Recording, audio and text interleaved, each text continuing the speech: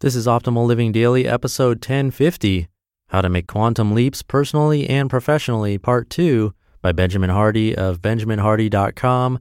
And I'm your very own personal narrator, Justin Malik, reading to you from some amazing blogs and books to help you optimize your life. Happy Friday.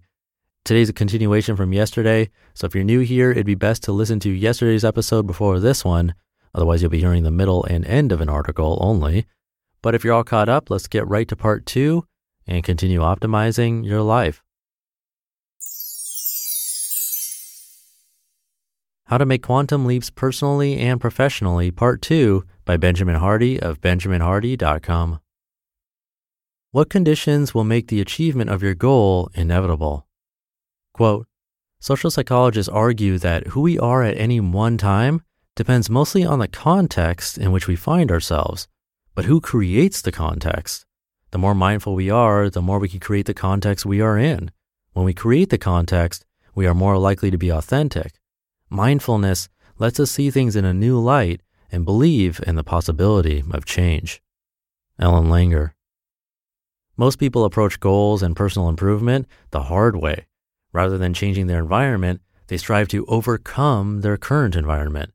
This is the essence of willpower, our individualistic Western culture's obsession. Willpower is the slowest and most ineffective way to evolve, focused on incremental and linear growth. Thus, focusing on willpower as a strategy for change will never allow you to make quantum leaps in your life. Willpower is an uphill battle, continuously dealing with the same situations.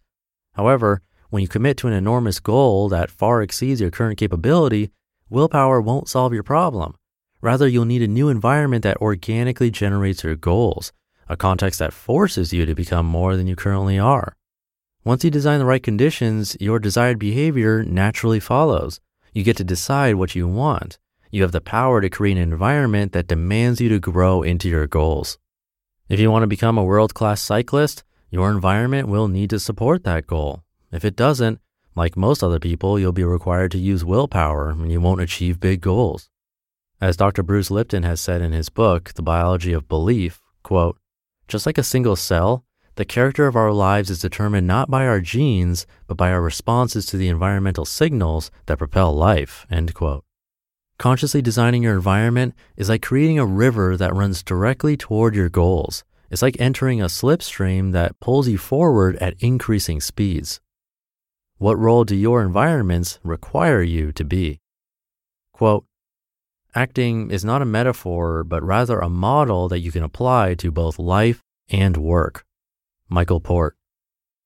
After you've decided your goal and created the context, you'll need to determine the roles or characters you will play to achieve your goals.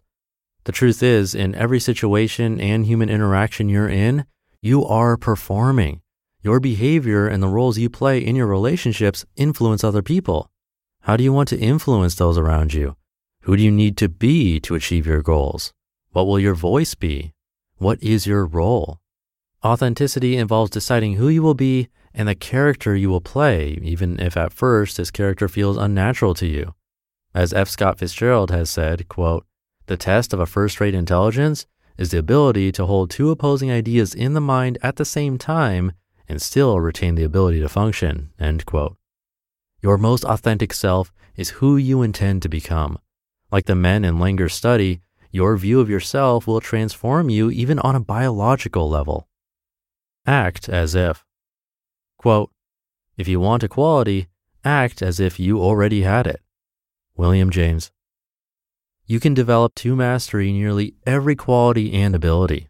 Of course, there are certain constraints. I, for example, can't make myself 7 feet tall. However, if I wanted to, I could become a world-class musician or leader or missionary or entrepreneur or teacher or writer or computer coder. When it comes to skills and abilities, your potential is seemingly limitless. If you've set a clear and definite goal far beyond your current self, created conditions that facilitate that goal, and determine your needed roles, all you need to do is act as if you are already that person. When you take huge leaps like this, you will absolutely be stretched. Often it won't be pretty. You'll constantly be living beneath your situation. You'll feel like a fraud. The imposter syndrome will be exquisite. Your current self will often show itself even when your environment requires you to be so much more. But over time, you will adapt to your environment. You will come to play your role so naturally that you'll no longer be acting.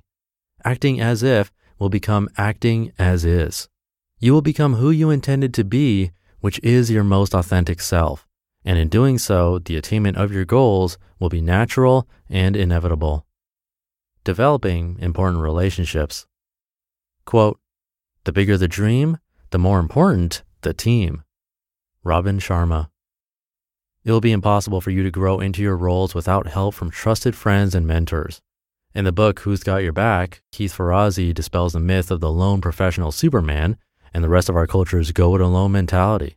According to Ferrazzi, the real path to success in work and life is through creating an inner circle of lifeline relationships. These are deep, close relationships with a few trusted individuals who will offer the encouragement, feedback, and generous mutual support you need to reach your full potential. These lifeline relationships are the people who make sure you don't give up and quit. Without these people, you will fail. The situations you'll put yourself in will be too much for you to handle alone. Conclusion: taking massive leaps of faith. Quote, "Too many women still seem to believe that they are not allowed to put themselves forward at all until both they and their work are perfect and beyond criticism. Meanwhile, putting forth work that is far from perfect rarely stops men from participating in the global cultural conversation. I like that feature in men, their absurd overconfidence, the way they will casually decide, well, I'm 41% qualified for this task, so give me the job. Yes, sometimes the results are ridiculous and disastrous, but sometimes, strangely enough, it works. A man who seems not ready for the task, not good enough for the task, somehow grows immediately into his potential through the wild leap of faith itself." Elizabeth Gilbert. Quantum leaps and instantaneous change are completely available. The growth you seek in your life doesn't need to be incremental, it can be exponential. You can experience radical, even quantum improvement. The process is simple, but not easy. You'll need to know what you want and take enormous leaps of faith to get there. You take leaps of faith by putting yourself in demanding situations that require you to be substantially more than you currently are. In those situations, you'll need to decide who you will need to be and then act as if you are already that person. As you adapt to your difficult environments, you'll evolve into a new person with expanded consciousness, stretching your views of yourself and your possibilities. There is no cap to your potential. Your identity is fluid. You get to choose. You just listened to part 2 of the post titled, How to Make Quantum Leaps Personally and Professionally by Benjamin Hardy of benjaminhardy.com. I'll leave it there for today. Have a great rest of your day, and I'll see you in tomorrow's show where your optimal life awaits.